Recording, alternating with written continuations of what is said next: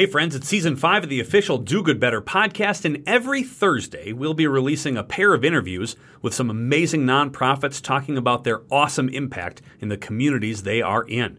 We'll talk about some challenges they've faced and chat about their best tips and tricks that might just help your organization do good better.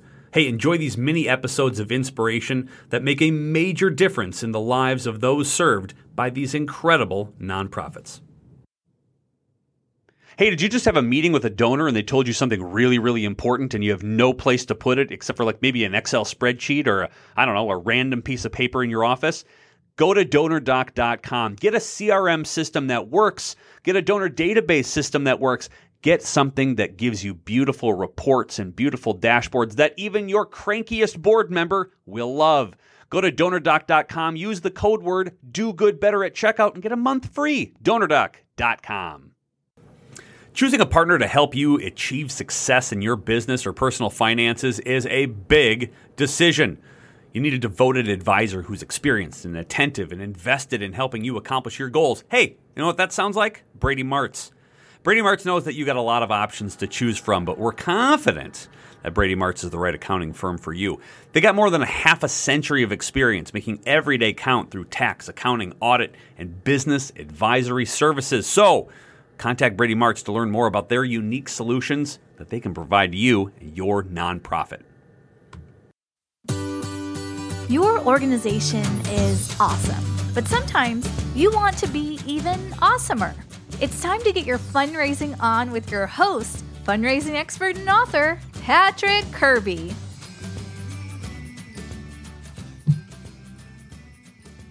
Hey everybody, welcome to the official Do Good Better podcast. I'm your host, Patrick Kirby, and of course we talk with people who are going to help our small and medium-sized nonprofits do good better, and sometimes those people who can help us do good better are actually leaders of small and medium-sized nonprofits, like our guest today. It's Mary Epps. She's the co-founder of Families Working Together. Mary, welcome to the official Do Good Better podcast. Thank you. It's a joy and a pleasure to be here. I'm very excited to chat with you today, but if somebody is scrolling through Spotify or iTunes or YouTube and they're looking for, they like this idea of families working together, I want to know more, but maybe they don't know more. So could you provide a 5,000-foot view of who you are, what you do, and why we're talking today? Okay, well, we are a small grassroots nonprofit that works on the Pine Ridge Indian Reservation. We are actually headquartered in Wombly, South Dakota, which is a small village of about 700 residents. What do we do? What don't we do is kind of what I always ask, simply because we're a need-based nonprofit. We didn't bring our total ideas out here. We based it on the needs. We were here coming and going for 3-4 years before we ever decided if you want to see change, you better create that change. So I am by profession a nurse, naturopathic doctor, massage therapist, teacher. So I brought those skill base along with my husband, who is a contractor, and we came out here, built a building. It's Families Working Together building, and it's a community center. It truly is a community center. We have dorms for people that want to volunteer and come out. We also have drop-in for people that really, really need a place to stay, not on a continual basis, but the needs are great. And we provide food packs for children at Crazy Horse School to the tune of about 250 to 300 a week. I have a small library. I'm a big believer in I need everybody planting food, eating good food, and if you can learn to read, I'll be really a happy camper. So, food is a big issue because it's a nutritionally scarce, deficient. I say it's not food scarce, it's nutritionally insufficient desert. So we do belong to the local food sovereignty group. We're a pretty major player in that group. We have 2 big gardens. We're about to set up a food co-op along with a farmer's market. And we say, hey, if you work in the garden, you eat free. If you don't, you have to pay. That's how it is. And every month we do, since the pandemic, actually, we have collaborated with a couple of other organizations, and we do food packs for elders. And that includes essentials. I eat toilet paper, bleach, food, just a ton of food, potatoes, carrot, whatever people need. We do about 400 of those every 3 weeks. And those are made up here and then delivered out to the elders, because many of the elders during the pandemic never left their residence at all. And I don't know if you've ever been to South Dakota, but our nearest store, real store, is probably 50 miles away. And if I want to go to a supermarket, I have to go, I don't know, almost 2 hours away. So I maintain we need to be out here eating it, growing it, finding it. I'm a forager. So, and natives were originally foragers. That's where we got our medicines from. A lot of our medicines came from the original indigenous groups. Wow. What else can I say? We have a library where kids come and get books. I keep little food packs out in the library for anybody walking by and needs a snack or some soup or a sandwich or something. It's outside the building. They don't have to say a thing. We have clothing. We have all sorts of supplies that you could possibly need. We have donors that send clothes and food and diapers and everything you could possibly need, because it is a very poor area. People are struggling. And so it's South Dakota, so it's hot in the summer and cold in the winter. What else can I tell you? We're busy. We're busy people.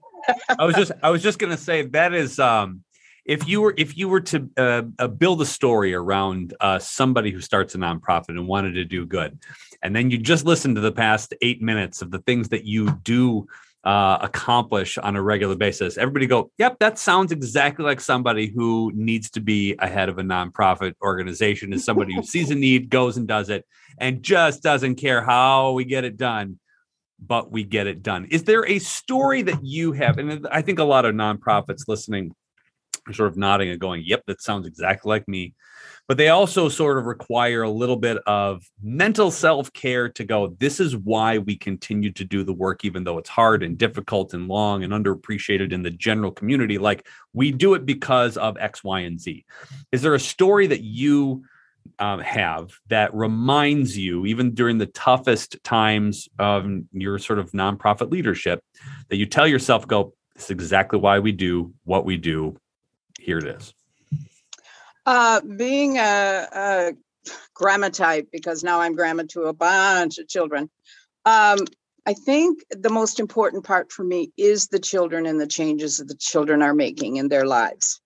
When I hear little people come down to the center and say, Grandma, we have chickens. So, we hatch the eggs and raise the chickens. Of course you do. Well, the eggs are good. And I can give people eggs, Mm-hmm. But my thing is, if a kid isn't being nurtured the way they should be, they can't grow up and be nurturers. And so when I come to hear the children come down here, and they're just being naughty, they're just being kids. They're just being kids. But we talk, and they will then transfer that to their little friends that come down to the center, and they say, there's rules here. You got to listen to Grandma, because Grandma and I had a talk. Mm-hmm. Or when they'll come and get books, and I tell them, don't bring the books back to the little library. It's a lending library, but I don't want them to bring the books back. I said, I want you in library books in your house. They will sneak them in and giggle the whole time they're sneaking them into the little library. I never say anything because it's something that they need to do. But the other part of that too, I don't know if there's one story, that's difficult for me because there's a day-to-day story here. When I get a note pinned to the door, or I get something on my desk that says, thank you for taking care of my family. Thank you for doing what you do, that kind of stuff. And people do come now and say, hey, can we just talk? I need to know how to do things better. And I think you can help me. That enriches me, that enriches my own personal soul. It gets tough sometimes. If you're out there in the nonprofit world, that, you have to take care of yourself. And most of us give verbalization to that. We forget to give realization to that. That's such a great point, because I think that's exactly what I think a lot of nonprofit leaders need to start doing is you need to live that as well. And I think that's such an important reminder when we're sort of hung up on our own, trying to compare ourselves to other organizations, and we're trying to, it doesn't help. And yet we do it. And so this is a wonderful reminder, Mary. I so appreciate you for that. Is there, and I can't imagine how many countless challenges there are, but what's a recent one that you've been able to overcome, and how did you do it? I think the most recent one certainly has been the pandemic. And I hate to use that because it's used for everything. But the reality is we have an art center for kids. We have a library for kids. We were doing reading club and art club.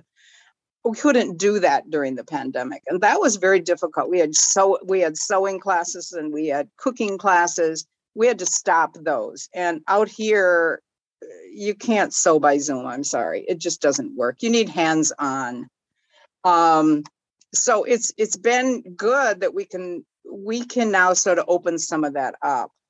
That was really why we started taking food out to people versus them coming in. We do drive-by feedings at least once a month or every couple of months.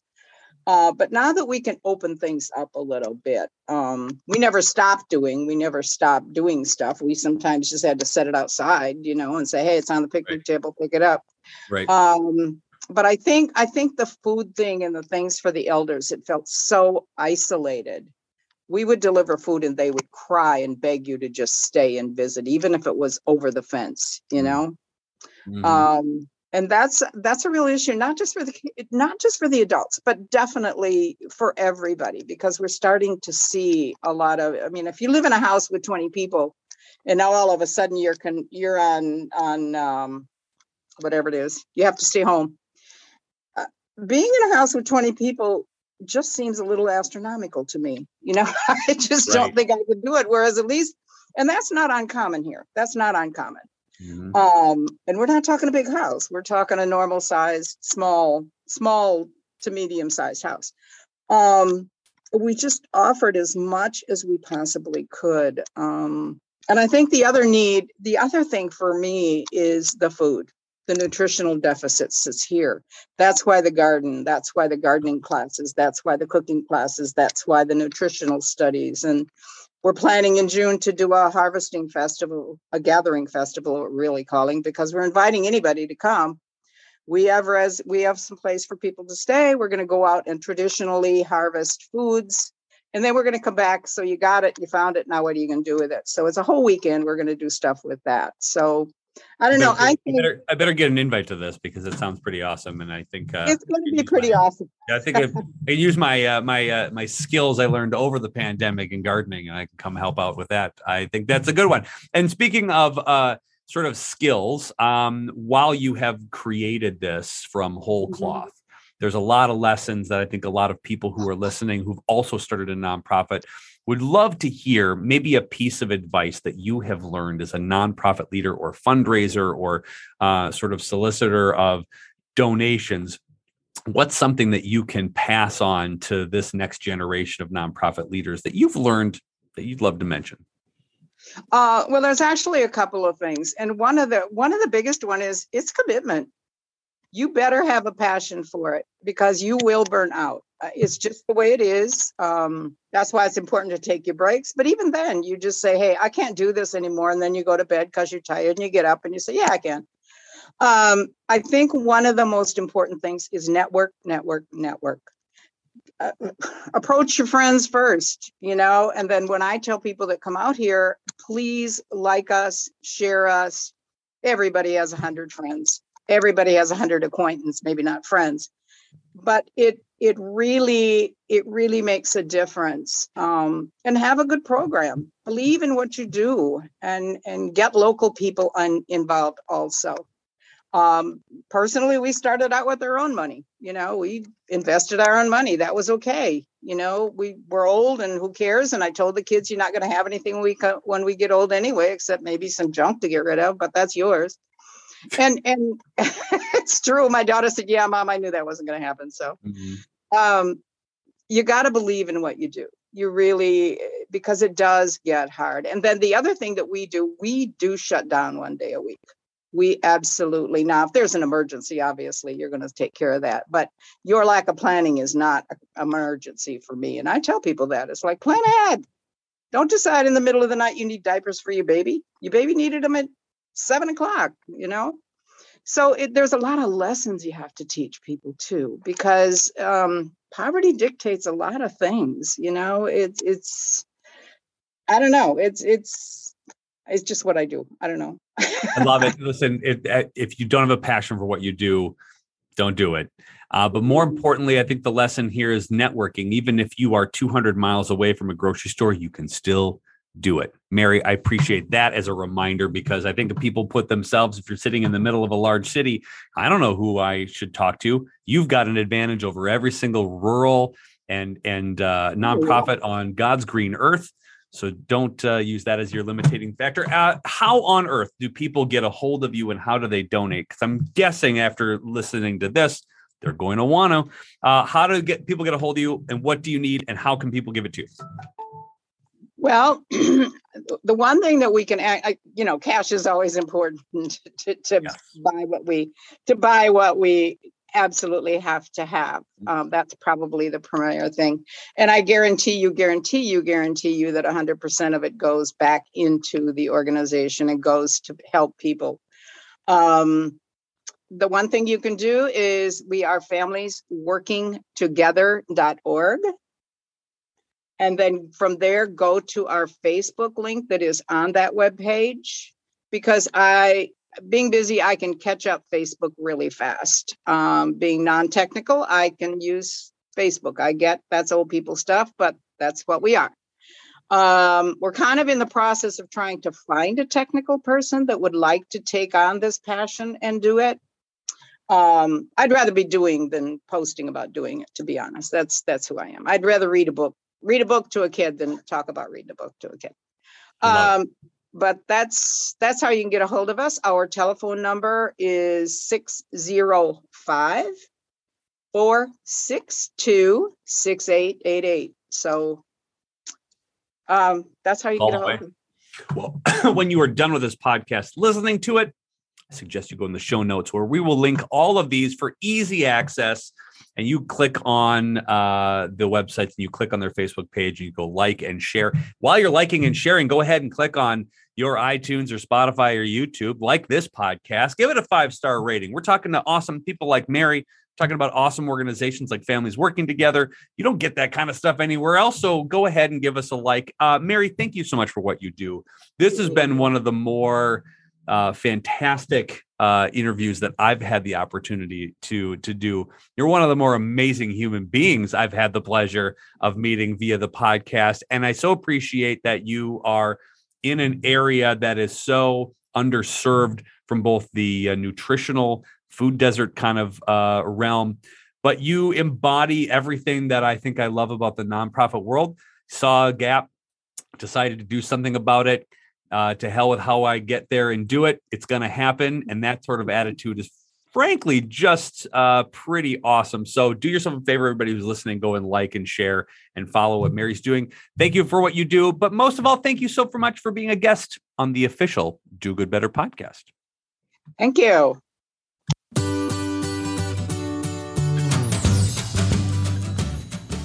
Look, as someone who listens to the show, you know that I love helping small and medium-sized nonprofits. That's why we bring on the awesome experts and guests that get to talk to you about how to make your organization more awesome. So I've got a deal for you. I would like to help you. I would like to work with you. So if you go to dogooduniversity.com, that's dogood.university.com, and you register for one of the courses, I'm going to send you my best-selling book, Fundraise Awesomer, a practical guide to staying sane while doing good for free, because I really want you to do amazing work. Listen, dogooduniversity.com. Go pick out something, whether it's a board training or a gratitude training or whatever webinar you want to choose. Use the promo code podcast, take 25% off of anything that you purchase, and I'm going to throw in a book as well, because I want you to do awesome, I want you to do awesomer, and I want you to do good better. Go to dogooduniversity.com today.